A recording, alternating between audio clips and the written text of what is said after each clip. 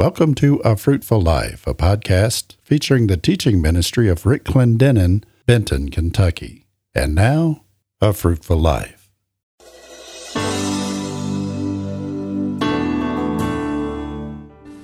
Hello, and welcome to A Fruitful Life with Rick Clendenen. Today, Brother Rick brings us the second session of the two-part series, The Next Move of God. This series looks at the criteria for the next move of God, first personally and then globally. In the first session, Brother Rick taught us things God was looking for to create the next move of God in us. In this session, he shares concepts that will bring a move of God in the world and what needs to happen to experience the glory of the Lord in our lives. On this broadcast, Brother Rick begins the message by sharing a dream he had about positioning and tells us a story about his view of the ministry compared to the one of his wife, Debbie. And now, here's Brother Rick. I don't know about you, but church as normal is just too normal. And people's not going to come out by groves just to witness our programs. They're needing Jesus. They're needing a life change. The Lord quickened a couple of dreams to me that he gave me several years ago. You know, how many of you know the Bible said old men have dreamed dreams? And I realized why God speaks to old men in dreams, because he can't keep them awake. If I sit down 10 minutes and somebody don't say something, I'm sleeping. But he spoke to me, and I saw a church. And it wasn't a particular church. I knew it was the church, and the glory of the Lord was abiding on the place. And they were in a continual service in this dream, and people were coming and going, and some just couldn't leave the presence of the Lord. The glory of the Lord was over the place.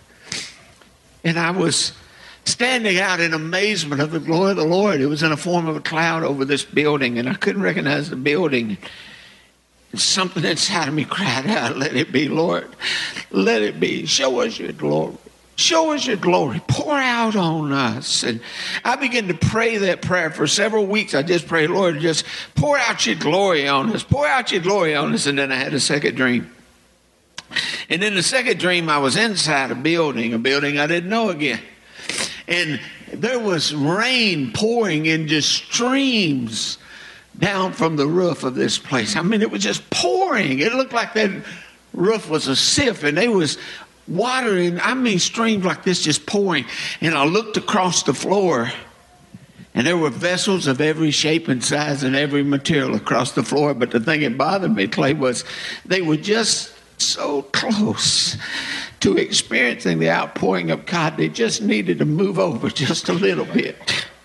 But there was no water going in the vessels. It was going between the vessels, and there was a flood on the ground. But the vessels just a little bit. Just a little bit of positioning. And the Lord began to speak to me. Don't pray for my glory if you're unwilling to be positioned to receive it. See, we're not bribing God or trying to convince God to pour out his glory. He's trying to position us to receive it. And it's more about us being in the right place. Tonight, my heart is thrilled with all those that have come, friends of mine, sons of mine from all over the region. And there's a representation of the kingdom here, not just a tribe. And that's what God wants. God wants us to become kingdom-minded, where we're just not here to carry out our little thing. We're here to experience God. What Donald was talking about, we might experience the glory of the Lord. Listen to me. You don't have to add anything to the glory of the Lord to get man's attention. You don't have to add anything to the gospel for it to be transforming. We don't have to have any gimmickry. If Jesus shows up tonight, everybody will show up next week. We just need him to show up. It's just such a joy for me to see all these people I love from so many different places, because the kingdom is greater than the tribe, no matter how great your tribe is. And we've been too tribal and not enough kingdom-minded. And that's why the glory of the Lord's not pouring out, because we have our little thing that we're doing. How many of you know you can't pray, "Oh God, bless my mess"? But how many of you know it's time that we quit praying for God to put his hand on our agenda and we start putting our hand on his agenda and doing what he's called us to do and position ourselves that the rain pours on us? Listen, you don't have to beg God to do this. You just got to position yourself. And I know in my life there's times where I've experienced the outpouring of the Spirit of God in my life. And he desires to do that. So tonight I just welcome you. I don't really do the protocol thing too good. But I'm so thankful to be here tonight. I'm so thankful to be here to share for the glory of God. I want his glory. I'm hungry for him like I've never been hungry before. And I've just been praying, oh God, get me out of your way so you can be what you want to be to people. Lord, help me to just be a voice piece for you. Just speak what you want me to speak. How many of you know we've got our little things that we go through, our little rituals, and they've not moved the hand of God? This one I talked about trying to get God to move. How many of you know you trying to get God to move? That's a great big task because he just don't pay you that much attention when you're trying to get him to move. And you can't pump him up and you can't bring him down. He's God and he knows he is. You got to get to a place to where you hunger for him to pour out on you. And tonight, I'm not even interested in preaching. I'm interested in experiencing God. And this morning I talked about what draws God to you. Donald talked about the weakness. How many of you know he said in our weakness, his strength's made perfect? But as I begin to study for this week, I want to talk about the move of God. And this morning I talked about how God moves in our life personally. And I'm so thankful for every move of God I ever experienced. The first time I encountered God, I was a 9-year-old boy, and I saw a cloud come in a building, a little shotgun building in Appalachia, Virginia. I saw a man raised out of a wheelchair. I saw my sister swallow a quarter as big as my fist. I saw my mama heal from a nervous breakdown just in one night, Mark, of God's visitation. Years passed, and I tried to take my life. But I could not get over the fact of that one night as a little boy experiencing the glory of God for my first time. It was real. I remember my prayer the next day as I laid on a basement door in Lynch, Kentucky, a little boy. And I looked up where the mountain touched the sky. And this is what I said. God, you're for real. I saw you last night. You ain't a joke. You're for real. And you're able to change the lives of people. How many of you know he's still real? He's still able to meet every need in your life. And you don't need a sermonette to Christianette. You need an outpouring of the glory of the Lord. It'll make a difference in your life. You'll never get over it. And I remember standing with a razor blade on my arm when I was a 17-year-old boy in Dallas, Texas. And all I could see was that cloud in that building and the presence of Jesus. That's why I'm here. Because he touched me and I'll never be the same. His touch brings change to us. We need him. How many just lift your hand and say, Lord, I need you so bad. I just need you so bad.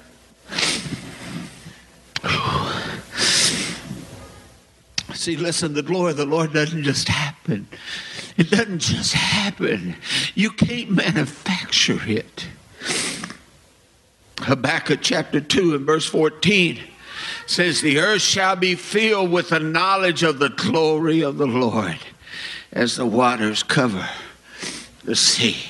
Listen, that's a promise from God. You don't make that happen.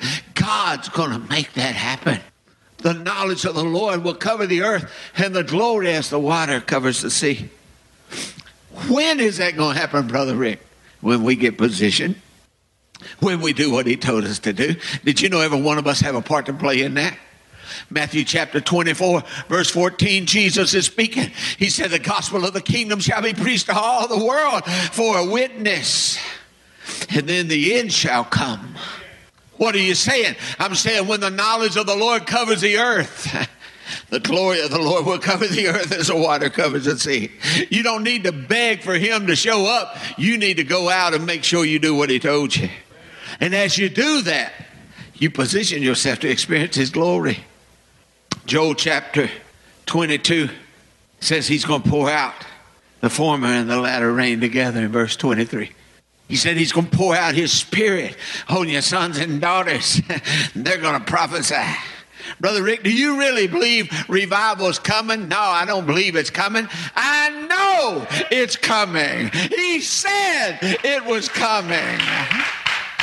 You don't have to talk him into it. He won't move like a puppet or a minuet. He'll move when we move to do exactly what he told us to do. I'm thankful for everybody that's in here, but I'm burdened for those that are not. There's people within 2 miles of this church with their drapes drawn, contemplating taking their own life while we're sitting here in the presence of an awesome God. We began to pray in our church a few years ago, and we took the phone book and started just praying over names. And within a matter of a few days, a guy showed up, and I'm telling you, could have thrown a rock and hit his house. And he talked about what happened to him. We told him when we started praying for him. We said, we pointed the date that we had prayed for his name. And he said, I'd been in an alcoholic blackout with a pistol in my mouth when I come to myself. Listen to me. Don't you know Jesus died for that man just as much as he died for us in this room? What brought him when we got a burden for him? Listen, please hear my heart tonight. If we would do what he said, he will do what he said. Did you hear me? If we would do what he said, he'll do what he said. Now, my heart is heavy tonight because I want to experience the move of God. I want to experience his glory again. Seeing that before makes me hunger. Jesus gave us a great commission. He gave us a great commandment. And as we fulfill it, how many of you know he's got another plan? You know, that's what I was talking about this morning. I'm thankful for every move of God I've experienced, and I've seen some incredible stuff. Debbie and I have been talking about our life, and we're planning on writing a book together. And her book really prompted me to realize that there's two sides of the coin, where I've been and what I've seen and what she experienced while I was gone. And we're so excited about just sharing together because I don't know what she experienced until I read her book. And I wept like a baby because I didn't realize what a sacrifice she paid while I was seeing the world. And as she put it many times, somebody's got to work while others loaf around. And I realized what two different streams we are. And she began just a couple years ago taking all of the trips that I've made. I've been around the world 35 times, 42 different nations over the course of my life. And she got all the ticket stubs and all of these things that she's kept. If you know Debbie, she still got the cup that the babies cut their teeth on that was styrofoam. She don't throw nothing away. In fact, when we moved, I said, there's some garbage under the bed. She's like, that ain't garbage. It was a napkin that the baby used and teeth print in a cup. I'm like, I throw that away myself.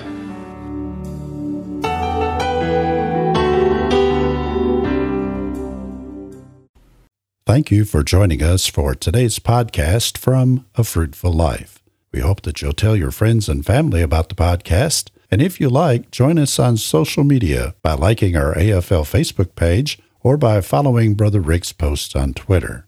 You can also find us on the web at afruitfullife.org. A Fruitful Life is the radio and media ministry of Rick and Debbie Clendenen, Benton, Kentucky. You may find out more about Brother Rick's life and legacy by visiting our website. Once again, that's afruitfullife.org. Thanks for listening.